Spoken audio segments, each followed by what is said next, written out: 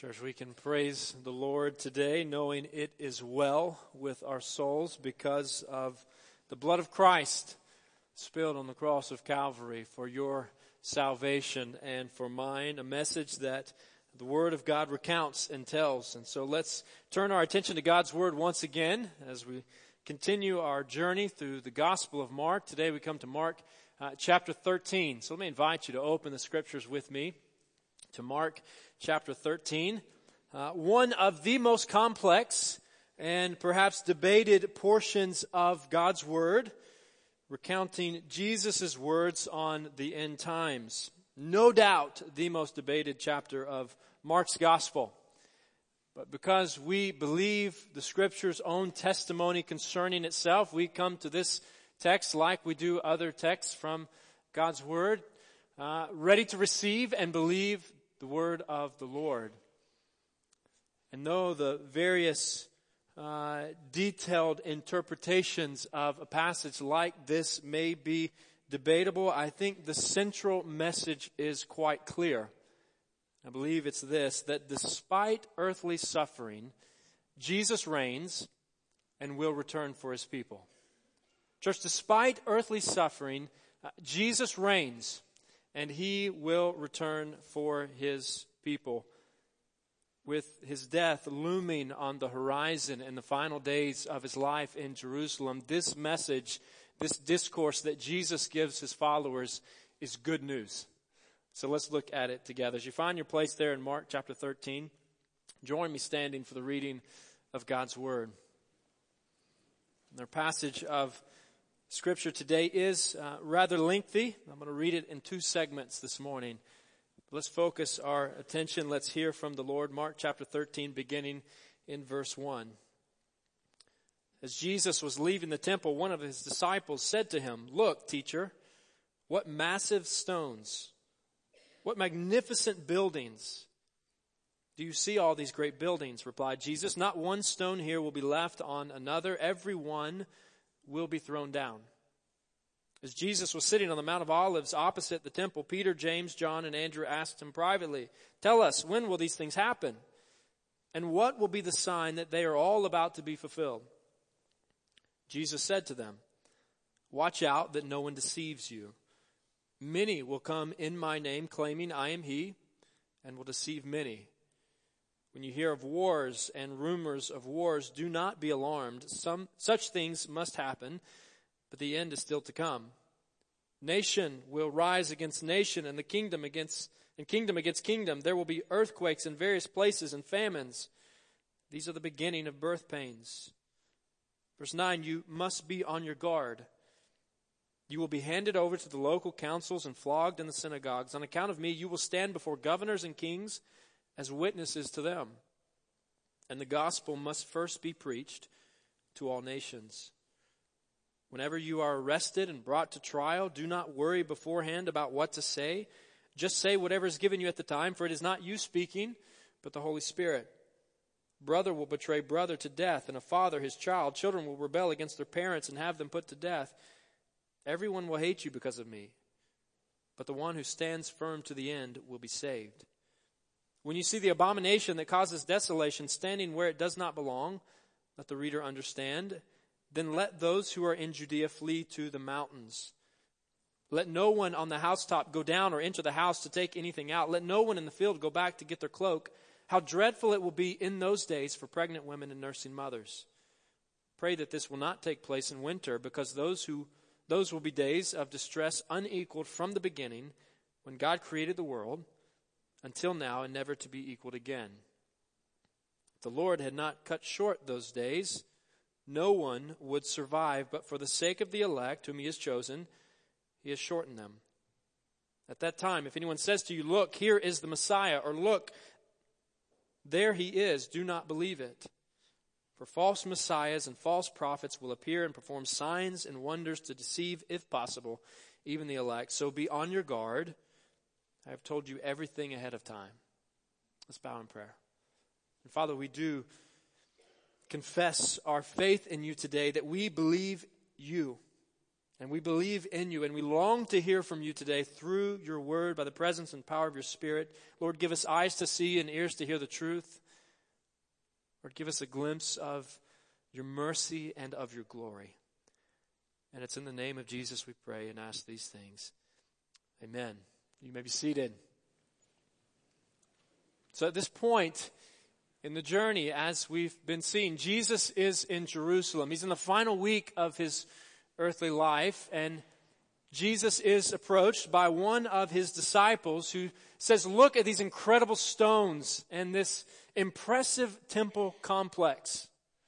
In fact, in 37 BC, the Romans appointed Herod the Great as king of the Jews, and this King Herod, went on an impressive and ambitious building campaign.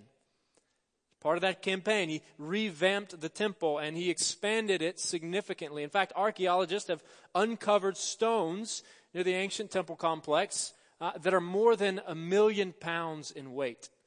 It sort of puts a different perspective on the whole idea of the cornerstone, doesn't it? So here, Jesus responds to this disciple in saying, look at these massive stones, look at this impressive building. He responds in verse 2 and says that not one stone here will be left on another. Every one will be thrown down. A prediction that Jesus makes that came to fulfillment in AD 70 when the Romans responded to a Jewish revolt and came in and ransacked Jerusalem and destroyed the temple. And then the dialogue continues. Jesus and his close friends move outside of the temple region and over to the Mount of Olives where they have a good view looking down on the temple. And his disciples ask him questions about this. When is this going to happen? How are we going to know that these things are about to happen? And Jesus responds and says something to the effect of, in this age, trouble abounds. In this age, in this life, in this time frame of history, trouble abounds. Jesus says that this world is not about to get better. In fact, things are going to continue into chaos. Things are going to continue to be difficult. Jesus himself is no stranger to hardship. He's no stranger to suffering. In fact, already by this point, he's been resented. He's been rejected. He will soon be arrested and beaten and tried and ultimately crucified. And it's as if Jesus is saying to his disciples, and I think to us today, that your near-term fate doesn't look a whole lot better. That in the near term, don't expect a good life. Don't expect an easy life. Times will be tough. Life will be yucky. It will be messy. It will be hard. And church, this is not a message that we want to hear, but it's one that we know is true. We can anticipate opposition, suffering, and tragedy. As long as we are here, we can, like the disciples of Jesus, we can anticipate opposition, suffering, and tragedy. So the good and the bad alike face hardship. The good and the bad alike face turmoil and tragedy. Cancer is no respecter of persons. Tyrannical dictators couldn't care less about the innocent. Drug addiction, the porn industry, threats of nuclear warfare, racism, persecution of believers, human trafficking, molestation. These are evils and injustices that are rampant in the world today. It's as if Jesus is saying to his people, it's as if Jesus is saying to us, don't be surprised by these things. Sin still wreaks havoc. In this age, trouble abounds, hardship continues, and it will continue until I return. So believers, remain faithful in it. Remain faithful in it. I think there's two tendencies when it comes to this passage of Scripture and others like it that we, I think, should avoid. And one is to relegate Jesus' words here to simply instructions for his original audience. in saying that his words here are only for them, leading up to a certain series of events that are unfolding in the first century. I think the other tendency that we want to avoid is to say that his words are only for some future generation of believers that will be around when the Lord returns. And here he's recounting signs leading up to his return. But Jesus' words here are not meant to be a map, a detailed map to understand the future. So let's not be too quick to jump on a particular eschatological train or a particular end times perspective. Let's major on the majors and minor on the minors. I think Jesus here is speaking to an audience that was expecting a certain political Messiah. We know this. Expecting a political Savior to come and to make things better immediately for God's people on earth. And Jesus tells his disciples that's not the way this is going to go down. No, things are going to continue to be difficult. Sin will continue to cause chaos. The world will continue to be depraved.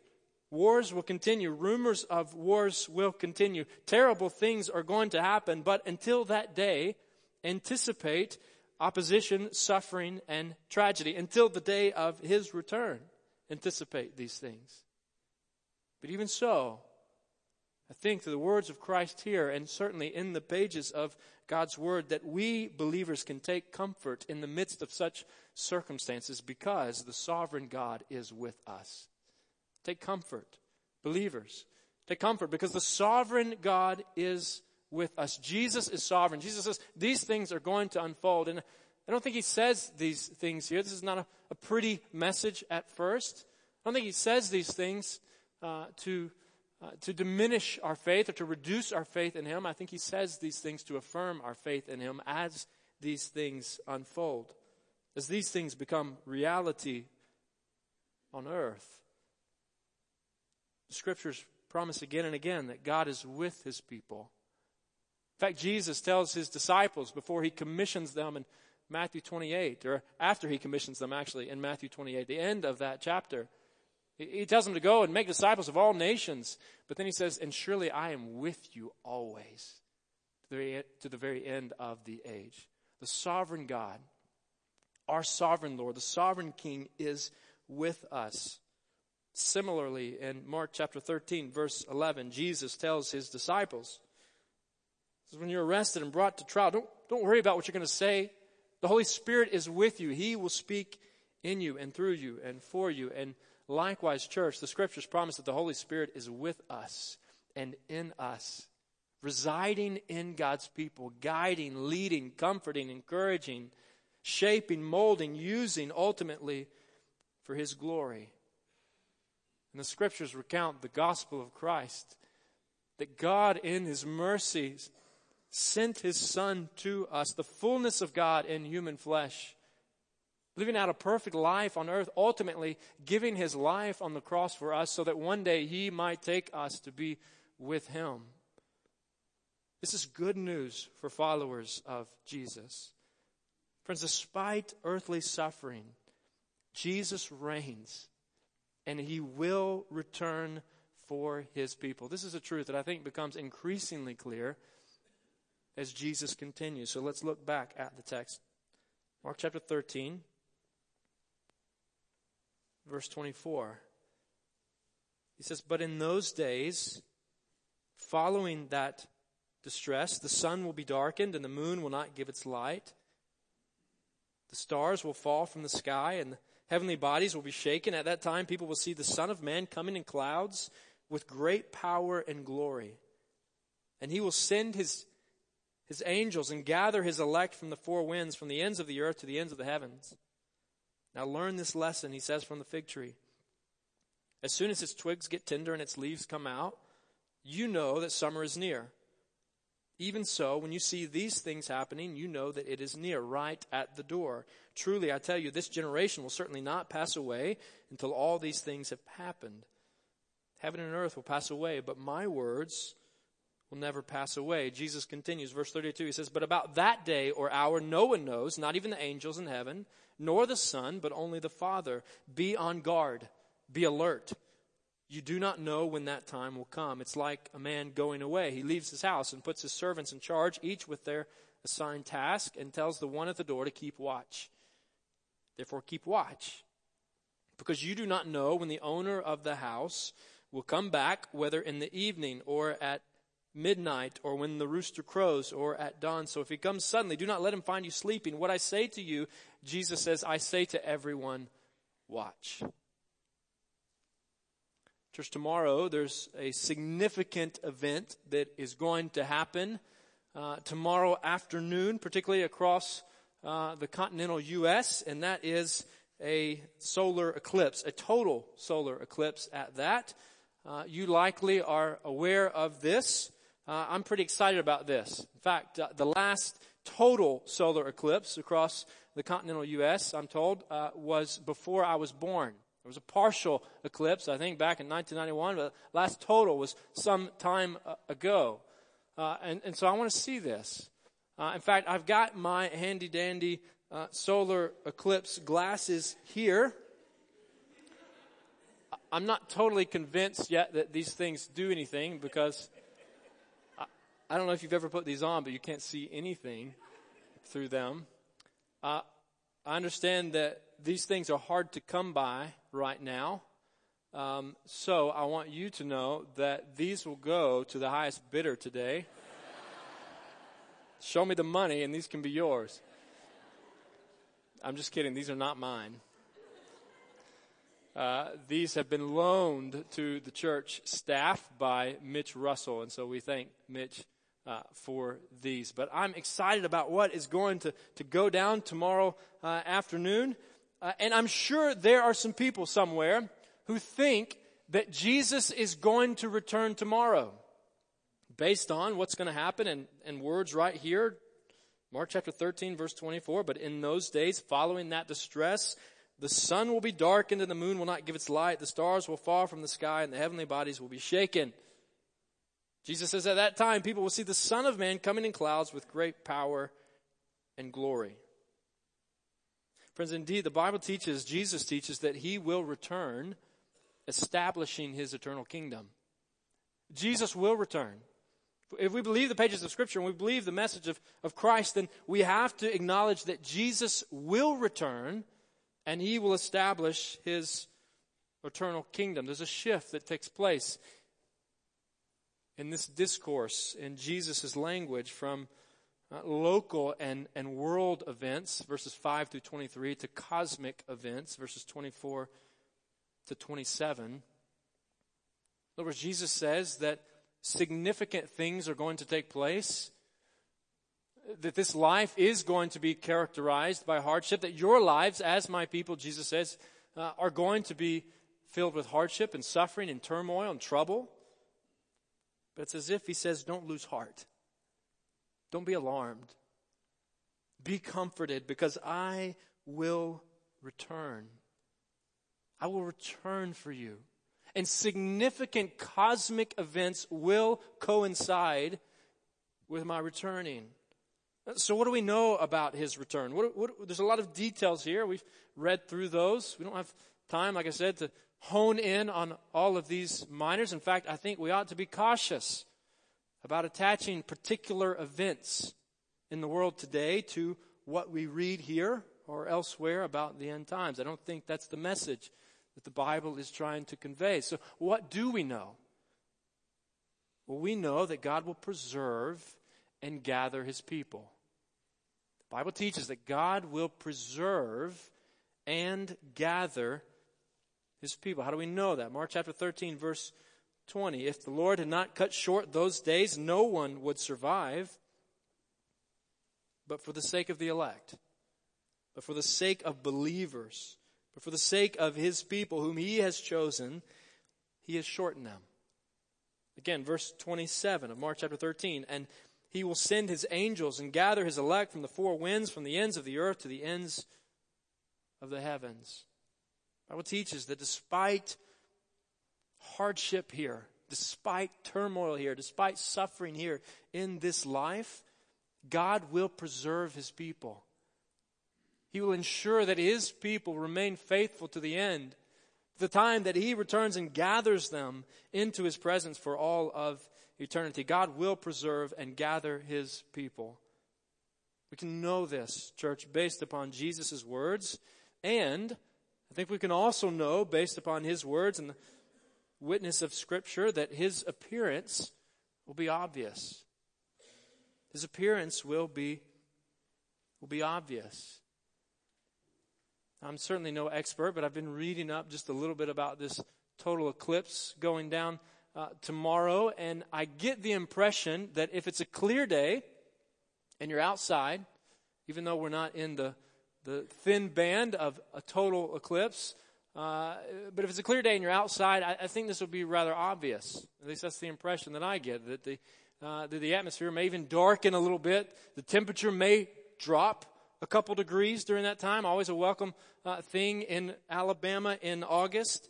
But if you're inside, this is me speculating, if you're on the telephone somewhere, if you're working on a computer, if you're tucked away in an office, then you could totally miss this. If it weren't for me or someone else telling you, hey, this is going down tomorrow afternoon, then you might even let this hiding of the sun slip you by. But when it comes to the appearance of the sun, S-O-N, I don't think you can let this one slip you by. The sun darkens, the moon failing to shine, stars falling, planets shaking, power and glory, clouds opening.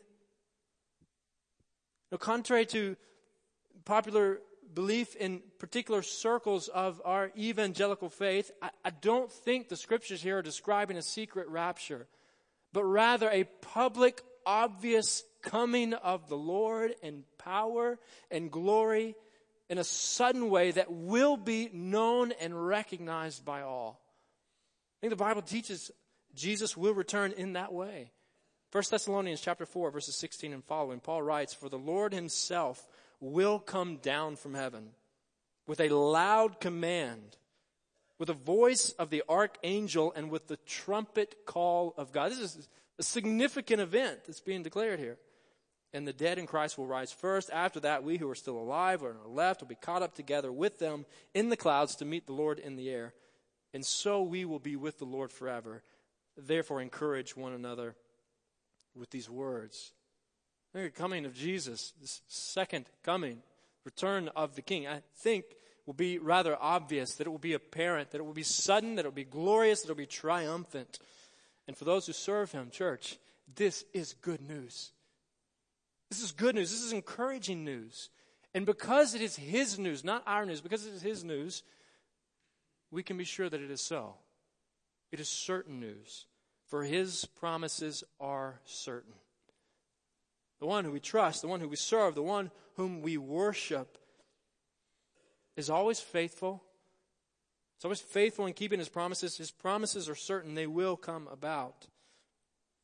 I have to confess, this week, as I was preparing for today, this passage of Scripture and the subject at hand was weighing rather heavily on me, and I was going to sort of sort through some of this. And the Lord, I think, encouraged me with these words from Psalm 18, verse 30. It says, "As for God, his way is perfect. The Lord's word is flawless. He shields all who take refuge in him." Church, we can be encouraged by the fact that the Lord's word is flawless. It sounds similar to what Jesus says in Mark chapter 13, verse 31. He says, "Heaven and earth will pass away, but my words will never pass away." Similar to the message we read earlier from Psalm 102, "In the beginning you, God, laid the foundations of the earth, and the heavens are the work of your hands. They will perish, but you remain. They will all wear out like a garment, like clothing. You will change them, and they will be discarded. But you, God, remain the same, and your years will never end." Friends, we can know from the Scriptures that that Jesus will return for his people. Despite earthly suffering, despite hardship, despite trouble, despite wars and rumors of wars, despite difficult days here on this earth, Jesus reigns and will return for his people. And because this is so, because we believe these truths from the pages of God's Word, from the Lord himself, because this is true, because we profess this to be true, may we Christians spend our lives to proclaim the gospel. May we spend our lives, may we give our lives to proclaim the gospel of Jesus Christ. The message of forgiveness of sins by God's grace through faith in Christ.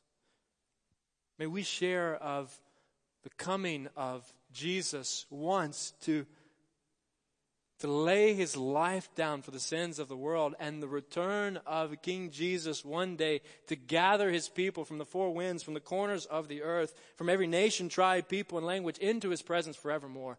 May we spend our lives proclaiming that truth. Church, if we really believe this message, if we really believe Jesus, in our conversations with our children and with our co-workers and with our next door neighbors must penetrate beyond football and Jimmy Fallon and speak of Jesus and his love for us. Let's proclaim the gospel. May the Spirit of God give us a burning passion to speak this urgent message about a king who is coming again. Let's proclaim the gospel, and as we do, let's expect Christ to return soon. Let's expect Christ to return soon. Like that's how the Scriptures speak of his return. That it'll be soon. In fact, I think that's really the central takeaway from this passage of Scripture, that we are to be ready.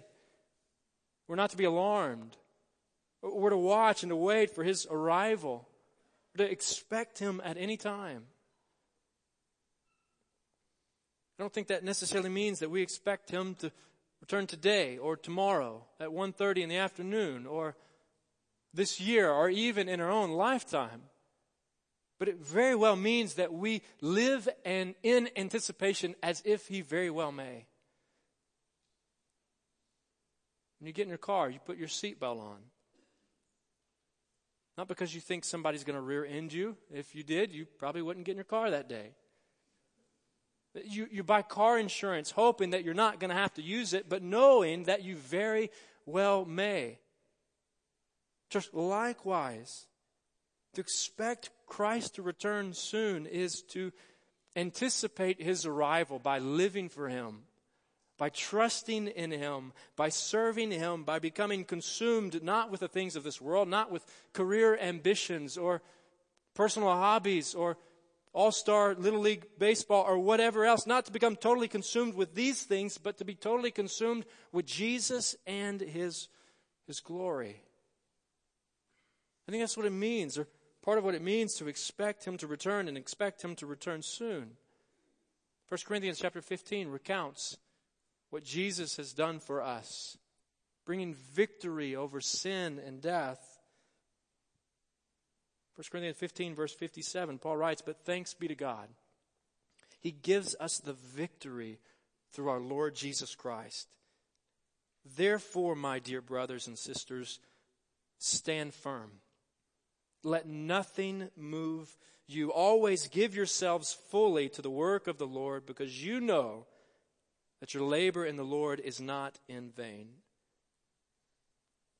I think expecting his return soon is to give ourselves fully to his work. Let's expect his return soon. But church, let's not only expect his return soon, let's desire it.